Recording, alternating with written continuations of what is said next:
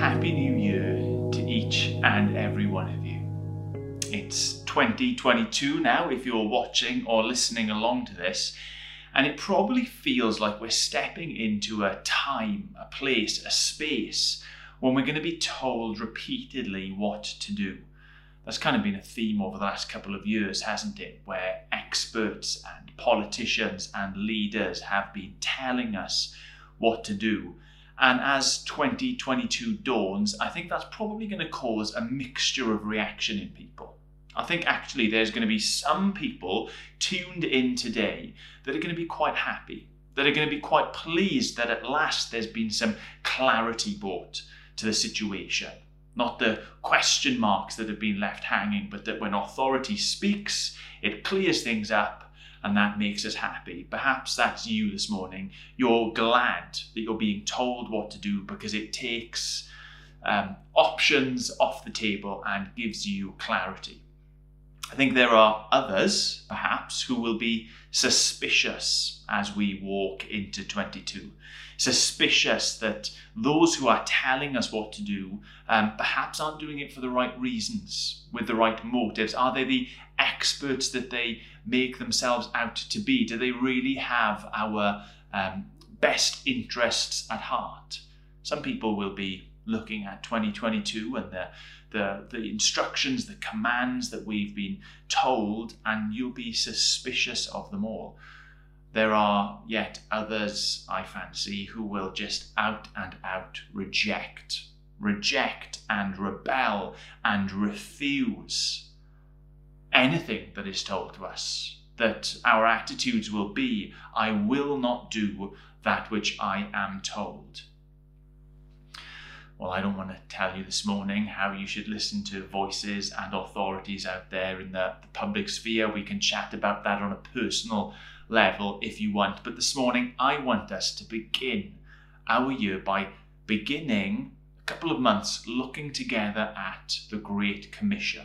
The Great Commission, even saying that, will make a lot of sense to a lot of people tuning in. Church folk, those familiar with the scriptures and how we use them, will know the Great Commission is ... Perhaps there are others this morning who are tuning in, listening, and you don't actually know what that is. Well, we're going to read it in a second. But the Great Commission is the name that is commonly given to the final instructions of Jesus recorded in Matthew's Gospel. Matthew's Gospel, one of Jesus' followers, attempt to write about his life, his ministry, his miracles, his death, his resurrection, concludes with these words. And generally speaking, throughout history, Christians have given weight and power and purpose to these words because they're the final words that Matthew decides to record for Jesus. Elsewhere, in other places, different New Testament authors, gospel writers, choose maybe a slightly different set of words, but generally speaking, the same sort of impetus, the same sort of vibe. And today, we're beginning the next couple of months spending time listening to Jesus' final words as recorded in Matthew's Gospel. If you want to read along, and I encourage you to read along, I encourage you after this morning's sermon to stick with Matthew 28 verses 16 until the end. Commit these words to memory because we're going to be here for a while and that will genuinely serve you to hear and to learn from them. Matthew 28, starting at verse 16, reading through to the end, the Great Commission. Then the 11 disciples travelled to Galilee, to the mountain where Jesus had directed them. And when they saw him, they worshipped, but some doubted. Jesus came near and said to them, all authority has been given to me in heaven and on earth. Go therefore and make disciples of all nations, baptizing them in the name of the Father, and the Son, and the Holy Spirit, teaching them to observe everything I have commanded you. And remember, I am with you always to the end of the age. If you were with us for our church members and family meeting towards the end of last year, I said that we were going to be looking at that passage. We're going to be looking at those familiar words, the Great Commission, because we enter 22 as a church with potential to be the church that we've always wanted to be, perhaps. potential to be the church that we always have been, on the other hand. But I suggested back then, and I believe it just as strongly now, that we need to be not the church that we want to be, not to be the church that we have been necessarily, but to be the church that Jesus calls us to be. And I want us this morning, very simply, just to notice this one thing about the Great Commission. There's so much we can dive into, and we will over the next couple of weeks, but I want us to notice this one thing. Where does it begin? Where does it start? It starts with Jesus' followers listening, hearing his voice, his instruction, his command, and obeying. Now that's not a given. It's not a given that Jesus will have directed them to a particular mountain in Galilee. We don't necessarily know which mountain that was. It's not a given that Jesus would have instructed them, commanded them, pointed them in that direction, and they would listen, and they would obey, and they would go there. Because at that time, I fancy there were many voices that were competing for their attention. There were many voices that were competing for their obedience and their allegiance. Not least of all, the voice of fear. Think about the situation that they find themselves in. Yes, Jesus has risen from the dead. That is the great and glorious news of the rest of Matthew chapter 28. That the Jesus who was crucified 3 days later was alive again. But I still imagine that there would have been this voice of fear speaking to each of Jesus' followers. Jesus had been arrested. Jesus had been convicted. Jesus had been executed, all while innocent. You can imagine, can't you, that his followers might have been frightened that the same thing could happen again, now that Jesus was alive once more, and the same thing could happen to them. So they weren't just blindly optimistic people, they were realistic people who had very real pressures surrounding them. So that voice of fear, rather than to follow Jesus but to go and to hide, would have been very, very real in their lives.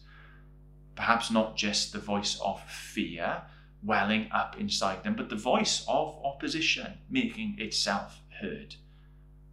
If you read the rest of Matthew 28, you can see that those in authority who had put Jesus to death were already at work trying to quell the news of his resurrection, spreading rumours that his followers were the ones who had stolen the body.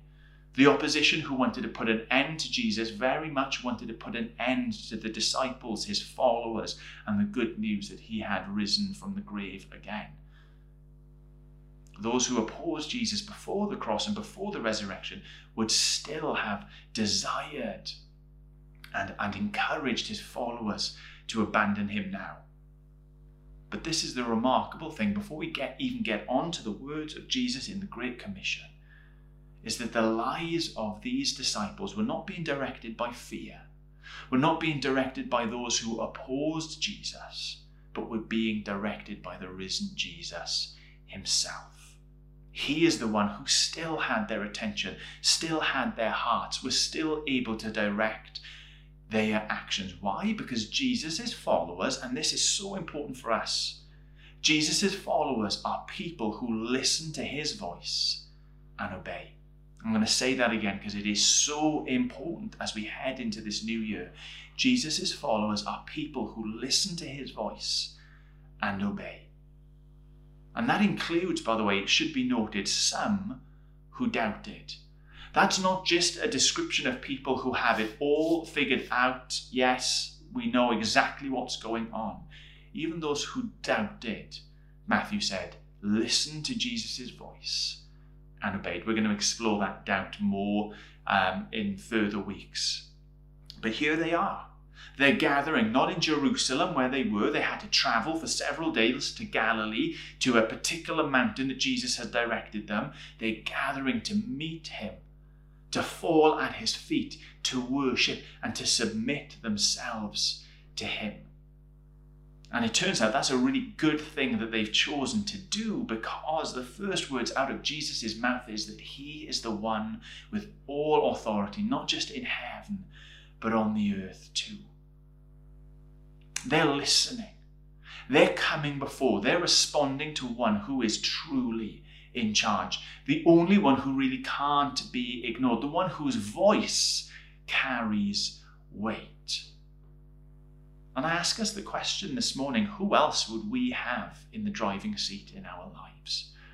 There are other people in our culture, our society, in our little individual lives who are speaking, who are directing. But guess what? They all prove themselves ultimately to be poor, whatever, parents, gods, authorities. Haven't governments, politicians, leaders let us down in the past? Haven't we let ourselves down? And yet here is Jesus, with all authority, with all weight behind his words. He is Mr. Dependable. And more joyously than that, he is Mr.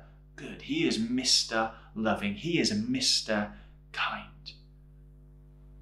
We don't like the idea, I don't think, as humans, and especially in this day and age, of submitting to authority. We are suspicious of those with power. What do they seek to gain out of directing me? What do they seek to gain from being in charge and lording it over me? But remember, this is Jesus. The one who we are supposed to listen to and to obey is the one who willingly laid down his own life for our benefit. He gave up everything he had for the good of those he would now command. Now contrast that to those we would normally be suspicious of, fearful of, eager and keen to rebel against. What if you knew that the one who is speaking to you, commanding you, instructing you, was doing it even though it meant that they would bankrupt themselves rather than enrich themselves? You'd be a lot more keen. You'd be a lot more willing to listen and to follow. That is Jesus. That is the one who commands. That is the one who instructs, not so that he can gather and accumulate stuff for himself, but so that he can give away, that he can enrich, that he can shed even his own blood, give even his own life so that we might live. That's a total game changer, isn't it? That is an utter game changer when it comes to how we respond to his authority, our willingness and our desire to hear what he has to say and to follow him. Because we know, if we know anything at all about Jesus, that he desires what is best for us, even to the point of suffering the worst for himself. How much more would we trust our government if we knew that the decisions they were making weren't enriching them but bankrupting them personally? And all of this, I think, begs the question for us then as a church and as individuals, as we step into this new year. Who will we be listening to? Who will be leading us in 2022? Who will be instructing us personally and corporately as a church? Because just as those first followers, those first disciples had other voices, they had other options that they could have taken rather than listen to and following Jesus, so do we. We have those same voices. We have people who are in opposition to Jesus. We have fear perhaps welling up inside us, but we have other options as well. And dare I say it, options which arise within the broader church. You know that there are scaremongers. There are doomsayers. There are those that say that the world is a mess and that it's all unraveling and we need to despair and pull our hair out. And I'd love for them to read the book of Revelation. The book of Revelation, which presents to us this same Jesus who instructs, ruling and reigning completely. The one who is over and orchestrating everything that is going on. The one who is putting not everything, pulling everything apart, but putting everything right. You know, we'll be tempted to listen to those scaremongers and those doomsayers, because it latches on to that natural fear that we all have. It's hard to trust. It's hard to give ourselves over. And so if we buy into this narrative, this story of the world as being ruined and ruin us to us, then yes, we'll feel more comfortable even if we are afraid. But that's not the voice of Jesus. That's not the voice of the one who brings peace and hope and joy. You know, there are also within the church those who I'm going to call gnat strainers. Those ones who would speak authoritatively into our lives and call for our allegiance and our obedience. And what they desire more than us trusting in Jesus is sorting our thinking out, making sure that we've got all our I's dotted and our T's crossed. They're more satisfied when they have that chance, that opportunity to rebuke and to put right others in the church. And you know, I think they're an incredibly appealing bunch to listen to, because it feeds on that desire that we have to keep our Christian life purely and simply in our thoughts, or in our the way that we talk about Jesus and following him, over and above actually following him, even to the exclusion of doing the things that they would have us argue about. I don't think that it's going to be missed over the next couple of weeks, couple of months, as we look deeper into the Great Commission. But Jesus doesn't command his followers to teach others what to obey. He commands them to teach them how to obey. See, Jesus is about our lives being changed, our lives being transformed. So much easier just to speak, to think, to discuss, to argue, rather than to be transformed. And so we'll be drawn towards those voices that are more about straining the gnat than walking the walk. Scaremongers, doomsayers, gnat strainers. Do you know, within the church as well, there are sentimental opportunists. Those who will speak to us in the forms, in the way, pointing back always to the good old days. This is how it was. And you know, that's tempting, because who doesn't like the good old days? The good old days were good. The clue is in the name. But Jesus is not the Lord of the past. He is the Lord of the past. He's the Lord of the present. He's the Lord of the future. I mean, he's not a Lord who leads us backwards. He's a Lord who moves us forward into a far more exciting future and reality than that which we have experienced. Christ's voice is not a voice of fear. It isn't about mere thought and ideas. It's not about something that simply might once have been an emotion that we felt in a particular place at a particular time. Christ's voice is one which brings us hope, brings us peace, brings us confidence and courage to move into the future. All of those voices may begin with Jesus, but they certainly do not lead us deeper into Jesus. In fact, I fear more often than not, they will lead us away from him. And we need to be very careful about the voices that we follow. So my encouragement to us as a church this morning is this, that we must resolve once again, resolve to listen to him, to Jesus, and to obey his voice, to follow his leadership, to fulfill his commands. How will we do that? Well, I think the first step will be to quieten those other voices, because they will always be speaking, they will always be shouting, they will always be nagging for our attention and our allegiance. And we need to learn to quieten those other voices. That will mean turning off the news. That'll mean turning off certain Bible teachers. That'll mean asking questions of ourselves and asking questions of others. but seeking to quieten those voices so that we can hear the voice of Jesus. And it'll mean investigating for ourselves. And isn't it an absolute marvel, a wonder, a miracle that we have such free and easy access to God's word? We should be desiring to soak ourselves in the scriptures as we head into 2022. We speak about this time and time and time again as a church, and I think we'll never stop speaking about it because it's something that we can never say we've had enough of. And I don't just mean listening to the words in red that we find in the New Testament. I mean listening to the word, the entire scriptures. We need to soak ourselves in him and what he has to say to us through them.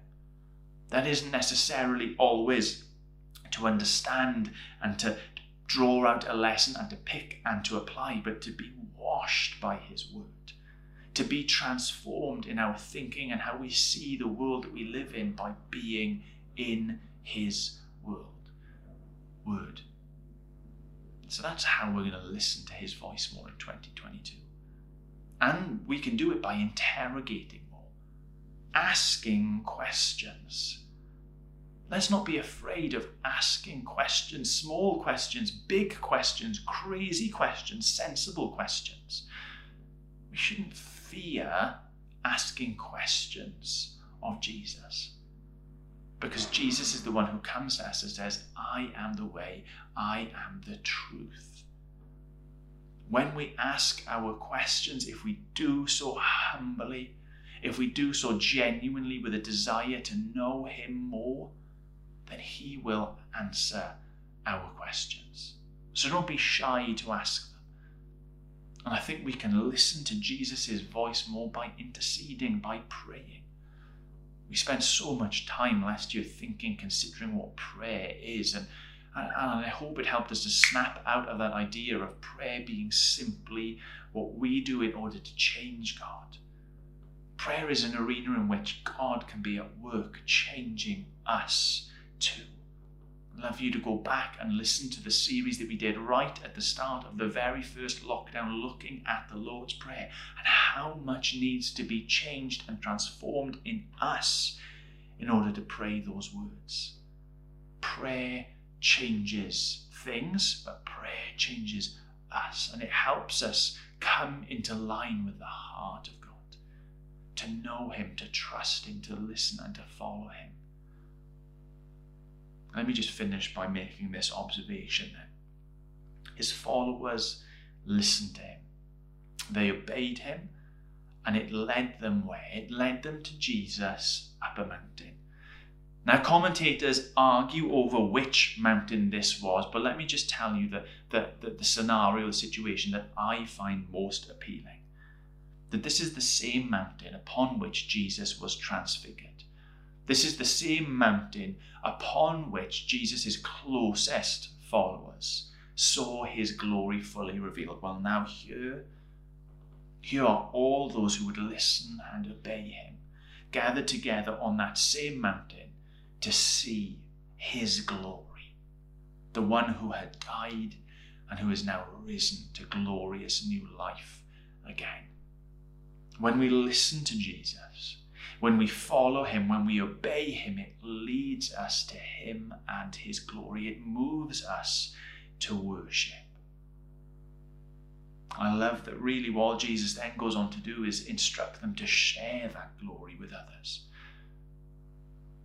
I think this is a passage which can be summed up like this, that when we listen to Jesus' voice, we will know him more, and we will be called and encouraged to make him more known to others. That's what we've been saying for years we're about as a church, and I think that is from the lips of Jesus himself. So let me challenge you, let me encourage you, let me suggest to you that in 2022 we need to be a people who listen to Jesus' voice, follow him and obey him. We quiet the others, we seek him out, we prepare ourselves to hear, we humble ourselves to do, and we should expect to see his glory shining brilliantly in our lives and in the lives of others around us, and desire to share that glory with others, because that is what Jesus has called us to do. And we're going to be exploring that more over the coming months. Let me just finish now then by praying, asking him by his Spirit, who he has given abundantly to his church, to work this obedience in our lives, to work in us so that we hear so clearly what he has to say. Lord God, we thank you. We thank you that you are, you have been, you are, will continue to be a God who speaks. And when you speak, powerful things happen. Lord, we want to be a part of that. We want to be a people who hear your voice, who follow your voice, who obey your instructions and your leading. Lord, we want to see more of your glory, and we want to share your glory with those that you've put around us. We thank you that we don't do this alone, that we have each other, that we have the church more broadly. We even have the church through history to help us to hear and to discern what your voice is saying to us even today. We thank you most of all that you give us your Spirit to work in us and through us and around us. Lord, by your Spirit, quieten those other voices. Lord, by your Spirit, amplify and magnify the voice of Christ in our lives. Help us to be in this new year not a church that we want to be, not a church that we have been, but a church that we are called by you to be. For your glory we ask this. Amen.